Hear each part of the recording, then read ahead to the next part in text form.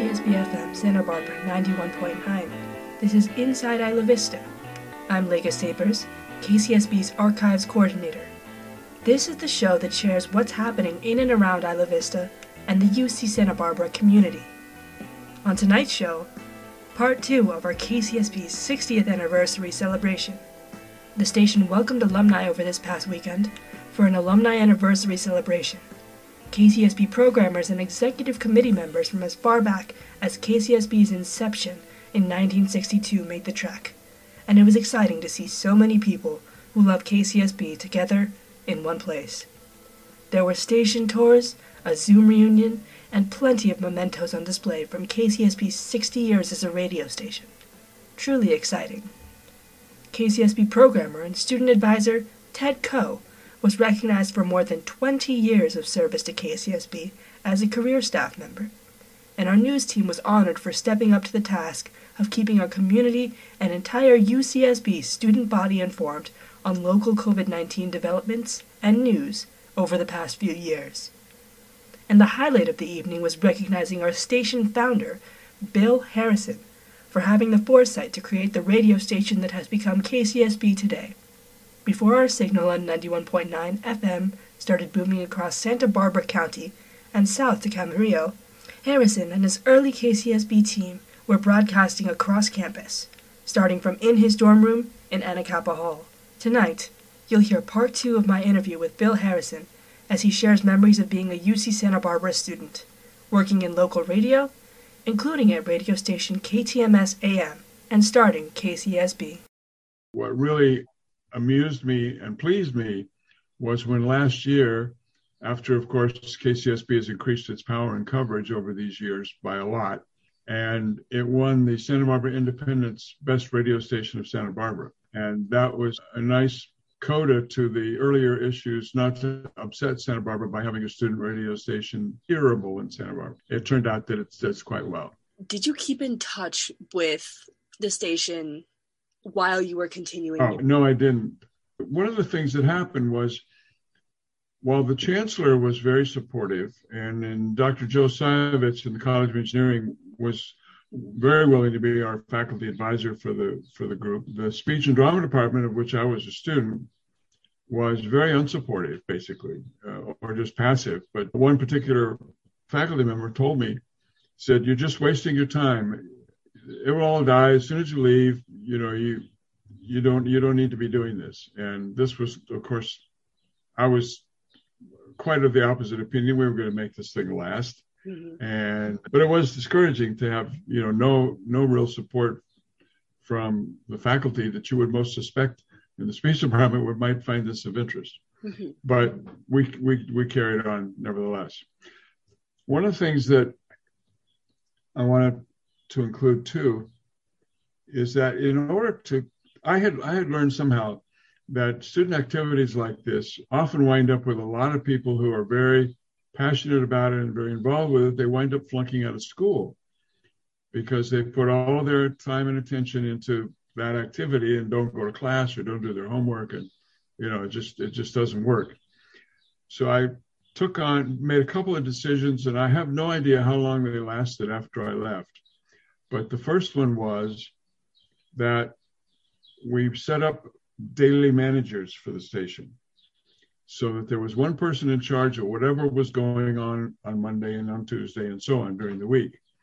And they could be responsible for, overseeing the programming that was going on and people, what they were doing. But we're told to stay out of the station the rest of the week. Only show up on your day. Your primary job here is to be a student. And that was emphasized a lot with people. But I had probably 150 kids working on this thing. So there was a tremendous amount of interest, a lot of activity, and certainly enough people to spread the work around. So we didn't have just 2 or 3 people who were trying to keep it alive and winding up out of school. The other thing that we did, because we were not a year-round operation at that time, so things would shut down during the summer. And I chose to make our positions of news director and music director, whatever things we had in there as positions on the staff, that they would start in January and be good for a year and therefore have a smooth transition into the fall semester with a staff that already had at least 6 months experience and knew what they were doing. And so it would be able to pick up and run again relatively easy, as opposed to the usual pattern of starting anew each fall and having people take on new assignments and that sort of thing. It seemed to work for the time I was there. How long that was continuing, I have no idea. But that was the purpose, was to make sure we could maintain the continuity, even though we were just a few hours a day and only during the school year. That's very impressive that you garnered that much interest. You said you had 150 people working at the station by the time think you so. left. Who had expressed interest, who had, had some. So we even had I think they had over in the wherever the gym was where the basketball games were played, they would do a thing in the fall for student activities, and it's kind of like a job fair. People could sign up for clubs and activities and things like that. And so we had a booth over there and tremendous amount of interest in it. People came, and we couldn't even use really everybody who wanted to be part of it. Do you think the interest was because of the novelty of the station, or was it just this raw interest in being heard, being broadcast, and just being on air?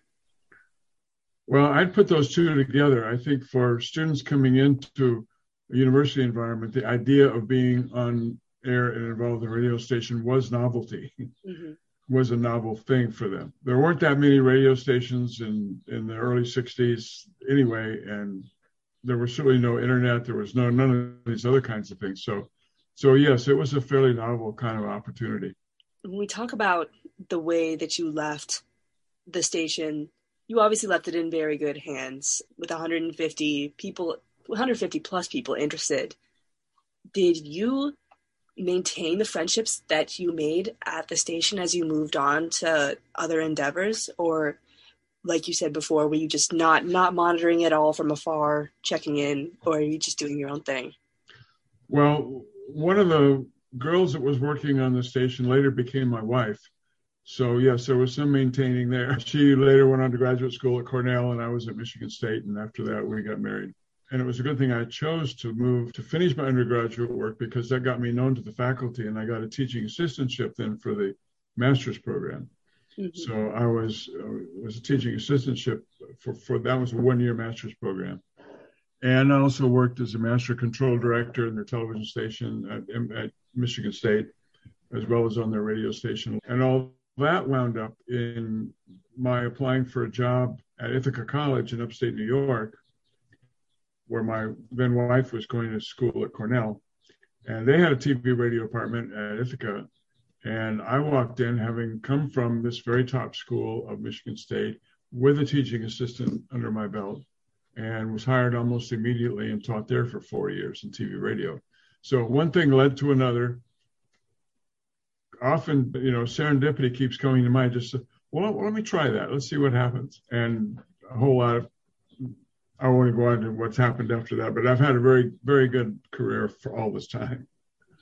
And obviously you've been very successful over the course of your career, but do you have any regrets about leaving KCSB and UCSB? Oh, no, not really. No, I think it was a good time for me. I set things in motion. I went off to what for me was a much better schooling situation, and also was out of town. So I was, it was my first really moving away from my home community. Knowing that you created such this big cultural thing and right smack dab in the middle of UCSB, I was wondering if you could touch on KCSB's cultural impact on the UCSB/Ivy community, including the JFK shooting, the bank burning, its closing, and stuff like that. What impact do you think that the station had on the UCSB community after you sowed the seeds and you left KCSB all set up for its subsequent success over the years? Well, the first thing you mentioned and that I was there for was when the Kennedy assassination happened. Mm-hmm. And at that time, we had coverage. I think we had carrier current transmitters in 3 dorms, plus the PA system in the student union. So that's not a lot of coverage, but it's a significant amount. And at that time, remember, this is 62, I think, or 63, when Kennedy was assassinated. I forget which year it was. But there was no texting, there was no cell phones, there was no internet. There was only standard telephones with a communication system available or broadcast. Mm-hmm.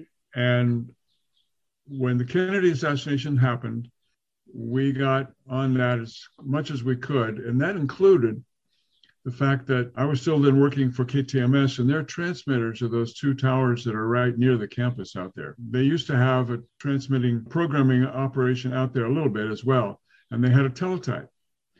And I had a motor scooter at the time. So I would hop on my motor scooter, drive across to the KTMS transmitters, take wire copy off the UPI teletype, run back to the station. And so within a few minutes, we had essentially live copy on the assassination program, information that was coming out. And that was important to the campus because that was the week before final exams for the most part. And so everything was in disarray in regard to schedule of events, of classes, of exams, and all of that. And we were able to provide a fair amount of information to the campus community about these changes that were being made there because of the response to the assassination. And ever since then, when we would talk to each other and look back on things, we'd say that was what put us on the map. I think that's when the university took us seriously, when the chancellor was real happy with how we had done things, and when people said, this is significant, this is important. Of those events you mentioned, that's the only one that happened when I was still there. Mm-hmm. The bank and all that, which I've heard about, talked to people about, happened quite a bit after that. What I've heard some of the recordings and documentaries that people have put together about that impressed me a lot of how much people picked up and ran with the energy and the commitment that we'd started with to reach in using phones and however they could to cover things in Isla Vista when everything was going crazy over there. Was that where you envisioned KCSB being at that point in time in terms of interaction with the community and cultural significance? I don't know that I imagine anything like that. That reminds me of another. No, I didn't imagine that happening. But when I knew it happened, I said, well, that fits. And of course, Isla Vista being essentially the extension of the campus in so many ways, that things going on there would be involved in what the radio station was doing. What I have said, and we'll back up and say here, is people talk about the 60s. For the most part, they're thinking about the later 60s. They're thinking about the reactions that went on to Vietnam and to many other things that were going on. The early 60s, when the station first started, were still a very, mild, predictable, pleasant kind of time that I describe as sort of extension of the Eisenhower years. Mm-hmm. My growing up schooling was all in the 50s. And, things were pretty mellow and going along pretty well at that point. And that continued on into 64, 65, I think, before other things started to happen that people now attribute to being the 60s. And the bank burning and all that was where that was really starting. Just to summarize, the 60s are this era that people tend to group together with all these radical events that happened in Isla Vista, is what you were saying? Yeah, and the whole country. Yeah, no, I definitely see that. When I'm paging through Ivy history, there's a lot of stuff happening between 1960 and 1975-ish, including the JFK shooting, the bank burning, and stuff like that. In terms of interaction with other radio stations, I know that you mentioned UCLA and getting familiar with their station and their AM radio waves, but I wanted to know how you established those connections during the time that you were there and also later on in your life with efforts regarding UCRN, PCRN, and just ideas to make KCSB something that is bigger than its extent on campus. Well, we did two things while I was still there that were along those lines. We put together, I think it was called Collegiate Broadcasters Conference or something like that. Mm-hmm. And we teamed up with Pomona College and their FM station and staff at that time. One of our staff members at KCSB had a brother who was the manager of the student radio station at Pomona College. And through that personal connection, we talked about how it would be, and we knew other campuses were interested in having radio or did have it and wanted to do more with it. And so we established this weekend conference at Pomona College. We put together the program content. Pomona College actually hosted the physical facilities of it on their campus. And we had two people I can remember we brought in. One, Bob Crane, was then a radio announcer on, I believe it was KNX or KFI, one of those two in Los Angeles. And he was pretty well known, certainly as a disc jockey at that point. He hadn't become known on television as much as he was later. But he's a funny guy. And my roommate and I, who was also working at the station, Shelley Berkovich, we drove to LA. We went to KNX and we just showed up in his office and asked him if he would come and talk at our student radio station conference at Pomona College. And he said, sure. So he did. And we had him there. We also had a person whose name I cannot remember, who was one of the leading people in the Pacifica station in Los Angeles. And he came and also spoke to the students at this conference. And then we had other kinds of breakouts with people just talking about their own plans. And I don't remember all the other details, but those were the key things. Now, somewhere in there also, we started the Cal Student Radio Network. And at that time, the telephone system, my dad worked for the phone company, and I grew up knowing this. All the phone equipment was owned by the phone company.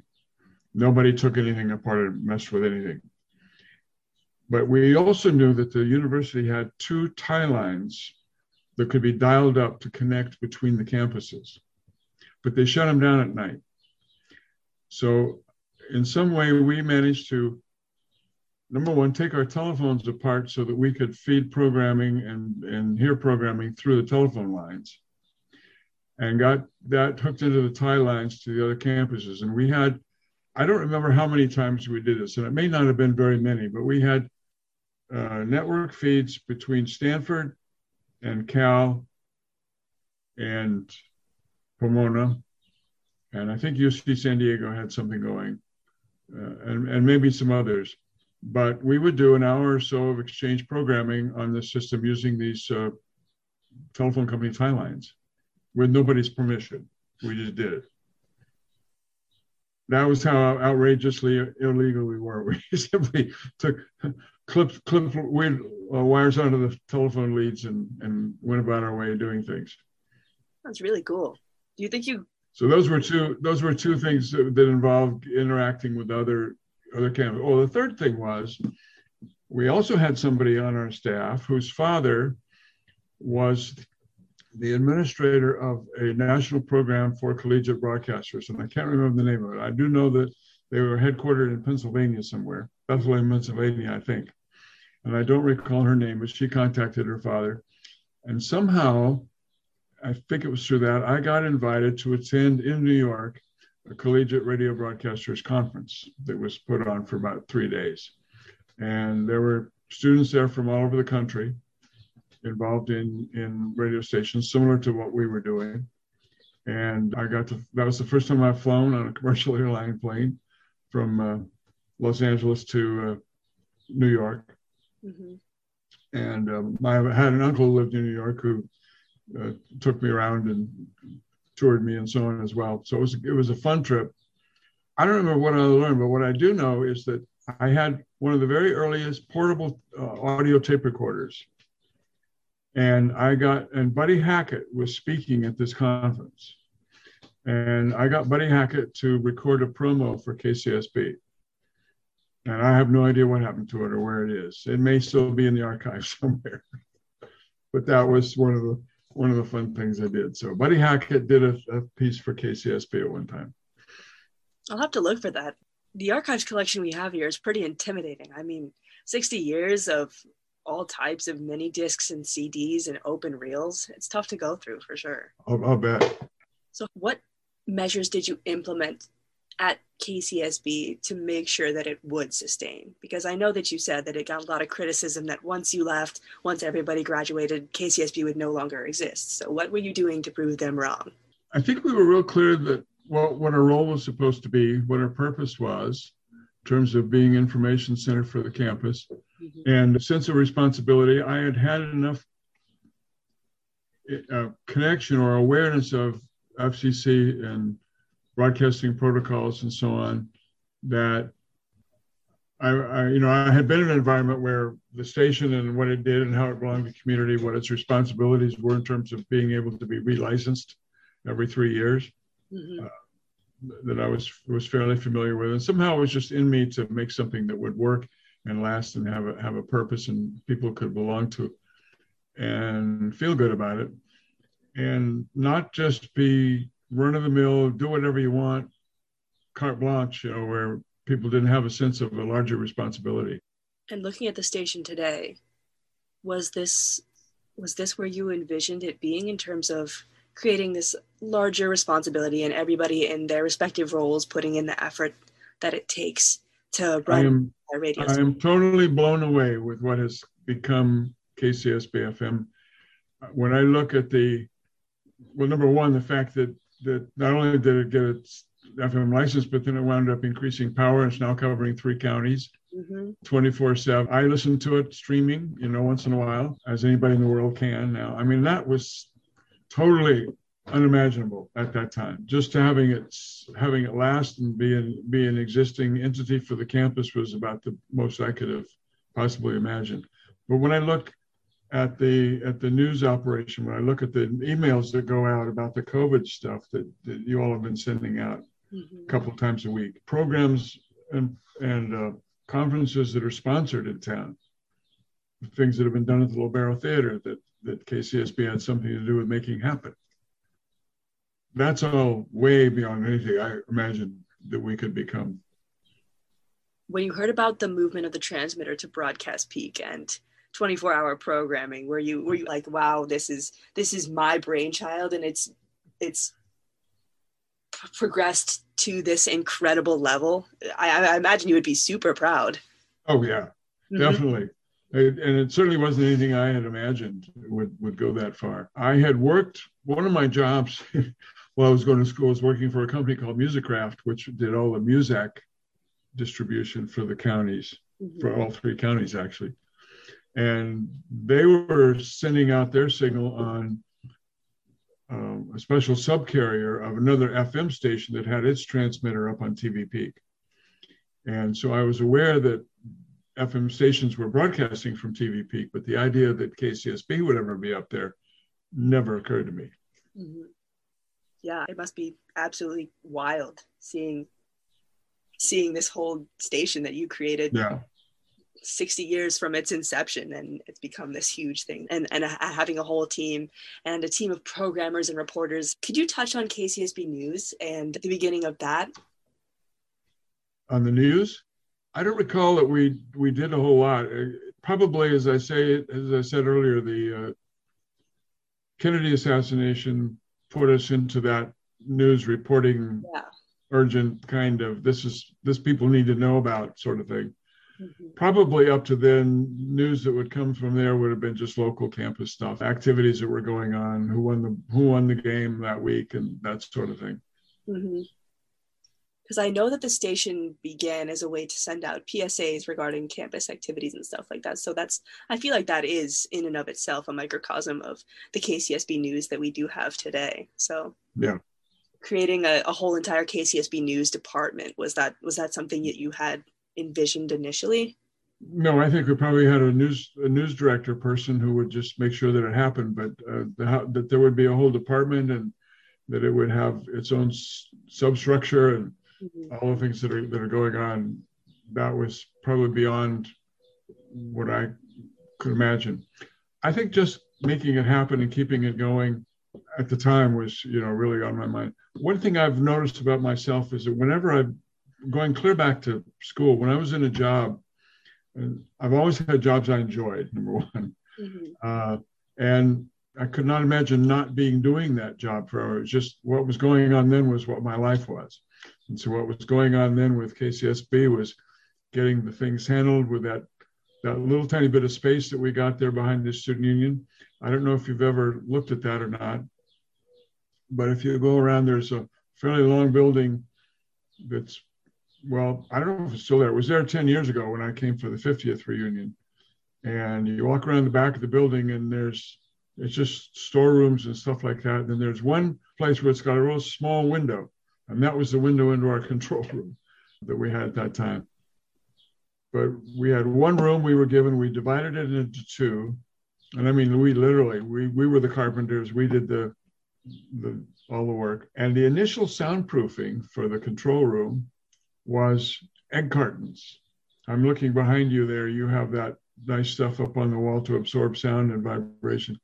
Well, we didn't have any budget for that sort of thing, but somehow a couple of guys and I forget who it was, but we went over to the dining common loading dock one night after everything was closed down and found the dining commons got delivery of eggs in these big boxes that had 30 eggs per tray. And they had these things that looked a lot like that stuff on the wall behind you to put all the eggs in and put them in a box. And then when that was all empty, they put them back out on the loading dock to be trashed. Well, we went over and lifted a whole lot of egg cartons, dividers, and stapled them to the walls in our control room, and that became our soundproofing. Doing things like that, hooking up wires to the phone so we could do the Alcal network. Those were the things we did. And of course, the guys that scrambled around through the tunnels, they figured out ways to get into the utility tunnels under the dorms to string our wires take our signal to the transmitters in the different dorms. That was all kind of midnight requisitioning sort of stuff. They went and figured out how to get in, and I don't know how they did. I didn't want to know. Just go do it. Yeah, as long as they did it, that's all that matters. They got it done. Mm-hmm.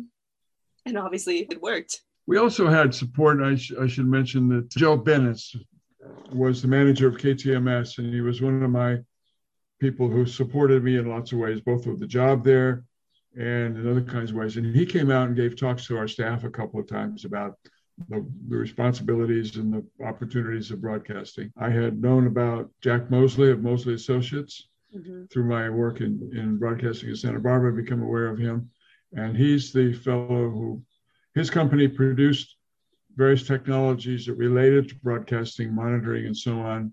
And he came up with the first FM transmitter that he gifted to KCSB when the time came when they finally got licensed. So there was community support through me in large part, but also because it was the university, there were people who were certainly willing to step up and help out. So it just all around it, I used the word serendipity early on. It seems whenever we showed up, whenever we asked a question, things fell into place in ways that we wouldn't necessarily have predicted. And I'm really excited to meet you in person, Mr. Harrison. And thank you so much for interviewing with me today. It was a pleasure speaking to you. You've been listening to my interview with KCSB founder Bill Harrison, who started the radio station that became KCSB-FM in his dorm room in Anacapa Hall 60 years ago. You can listen to a replay of the entire interview at our SoundCloud page, soundcloud.com/KCSB-FM. That's soundcloud.com/KCSB-FM.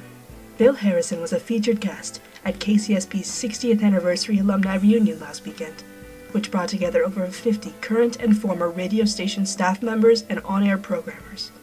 It was a memorable event. This is Inside Isla Vista. Thanks for tuning in Wednesdays at 5 p.m. to find out what's happening in and around Isla Vista. I'm Lega Sapers, Archives Coordinator for KCSB-FM. Our theme music is Siesta by Johnson. This is 91.9 KCSB